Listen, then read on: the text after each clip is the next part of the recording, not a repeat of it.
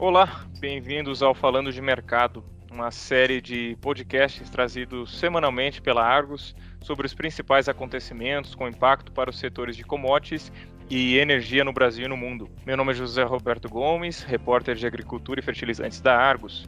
No episódio de hoje, eu converso com Ricardo Santin, diretor-executivo da Associação Brasileira de Proteína Animal, a ABPA, sobre exportações de carnes de frango e suína e os custos de produção para o setor. Olá, Santin, bem-vindo. Bom dia, José Roberto. Um prazer imenso falar contigo e os nossos ouvintes da Argus. Legal, obrigado. Santin, a BPA divulgou nesta semana estimativas para as exportações de carnes de frango e suína do Brasil em 2020, projetando alta nos embarques. Quais são os volumes esperados e o que responde por isso? Bem, nós esperamos que nas carnes de frango nós aumentemos para algo em torno de 4.350.000 a 4.450.000, o que dá um acréscimo de 3 a 5% quando comparado com o mesmo período do ano passado, né? E a gente espera que esse crescimento seja consistente, possa até surpreender um pouquinho mais, porque o segundo semestre sempre ele é melhor, mas pelas perspectivas que vêm até aqui, a gente verifica esse crescimento dentro da casa de 3 a 5%. Quando falamos de carne suína, o crescimento é muito mais importante. Ele é da casa de mais de 30%, ficando na casa de 30, 33% de crescimento em volume e devendo quebrar, na primeira vez na história, a barreira de 1 milhão de toneladas de carnes exportadas de carne suína. Ambas as carnes de aves e de suíno são puxadas pela crise sanitária que aconteceu na Ásia em 2019, a peste suína africana, e que agora reflete os seus efeitos mais impactantes no mercado, com uma falta de carne na China da casa de 12 a 18 milhões de toneladas, né? Mas não só na China, também em outros mercados da Ásia, você sente a mesma necessidade de maior demanda de exportação para suprir a carência que ocorreu devido à pandemia. Perfeito. E há algum potencial impacto da pandemia de Covid-19 sobre as exportações brasileiras dessas proteínas, Santin?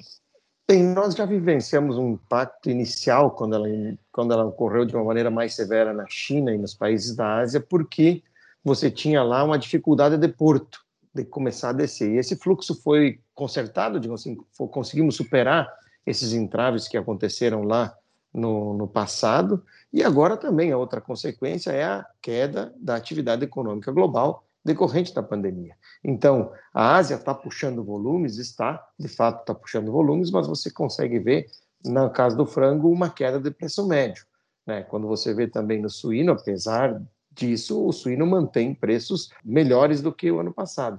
Mas em ambos os casos, a gente poderia ter um perfil de exportação, tanto em volume como em receita, muito melhor se não tivesse a pandemia. Se nós tivéssemos tido o crescimento do Brasil no mercado interno e o crescimento do mundo na casa de 3, 3,5%, como era previsto nos finais de 2019 para 2020, sem a pandemia da Covid. Então, a gente sofreu essas consequências lá no início da pandemia, sofre hoje a consequência da falta e da readequação econômica de todos os importadores globais, mas não há assim nada também que diga, olha, hoje nós vamos parar de fazer. Quando a gente olha os efeitos da pandemia dentro do Brasil, a gente tem um efeito muito importante, que é o aumento de custo de produção. Nós estamos pressionados de custo por conta do aumento de insumos, né? Preço do milho, preço do farelo de soja, que sobe nos últimos 12 meses com bastante impacto, mas mais do que isso, nós temos o custo Covid. Produzir em tempos de pandemia é muito mais caro, mas a gente está conseguindo fazer isso para não deixar de atender o nosso cliente principal, que é o Brasil, em segurança alimentar, e também os nossos importadores. Certo, certo. Você mencionou aí a China, né? Ela de fato aparece como um importador aí, como principal importador tanto de carne suína quanto de frango do Brasil. Como é que você avalia esse peso, né, dentro das exportações totais de carnes do Brasil, esse peso da China, e o que dá para esperar então para um futuro próximo, Santin? Bem, nós vemos que a China cresce cada vez mais na importância nas vendas de carne de aves e suína, né? E quando trata-se de suína, ela cresce de importância não só para o Brasil, mas para o mundo. Todos os principais exportadores de carne suína no mundo, à exceção dos Estados Unidos, que tem 33% das suas exportações direcionadas para a China, no restante Canadá, União Europeia, os demais exportadores têm mais de 50% das suas exportações de suíno voltadas para a China. Então, a China cresce não só para o Brasil, mas para o mundo em importância. E isso, então, vai trazer um perfil cada vez melhor. Nós sabemos que a crise de peste suína africana ela vai ser superada lá na China e na Ásia, mas não é algo que deva acontecer agora no final de 2020. É uma crise que dura para 2021, 2022 também. Então, a gente prevê que a indústria deve consolidar-se como grande exportadora e manter esses níveis de exportação também no ano que vem. Olhando agora para o Brasil, para a indústria brasileira, né, a gente está num ano aí de preços mais altos, tanto para a soja quanto para o milho, e você já mencionou rapidamente isso. Agora eu lhe pergunto, como é que estão as margens para essa indústria, Santin? Olha, em termos de margens, a gente não acompanha isso direto, cada indústria tem o seu perfil, né? A única coisa que a gente tem presente, e é muito presente nesse ponto, é o fato da gente ter um aumento de custos. Os custos dos insumos, você sabe, milho e farelo de soja, eles cresceram, o milho nos últimos 12 meses, algo em torno de 50%, farelo a mais de 25%, e se formos pegar um espaço mais alongado, esses números são maiores ainda de crescimento de custo, né? Mas temos também o custo da Covid.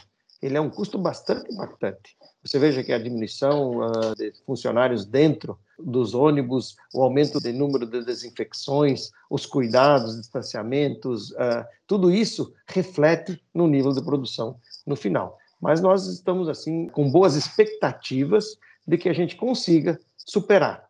A gente tem que olhar o que a gente está vivenciando, que é um tempo de pandemia no Brasil e global, e para essas condições, nós estamos vendo o cenário positivo para as nossas indústrias. Agora, a margem de cada uma, eles é que dão o seu tom. A BPA, como setor, entende que a gente está tentando fazer a travessia desse problema de dificuldade com dois pilares básicos. Proteger o nosso colaborador para que tenha saúde para poder continuar trabalhando e, acima de tudo, também manter a segurança alimentar do país, também dos nossos importadores.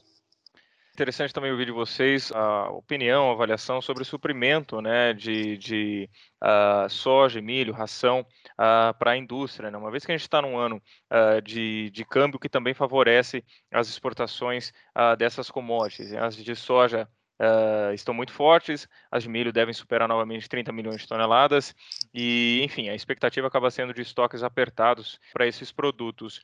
O que dá para dizer, então, Santin, sobre o abastecimento do mercado doméstico, da indústria, uma vez, né, que produtores de aves e suínos são grandes demandantes de ração? Bem, nós vemos essa situação como uma situação da qual nós já vivenciamos no passado. As indústrias têm que se posicionar cada vez mais antecipadamente e, com isso, dando mais segurança para a própria cadeia de produção.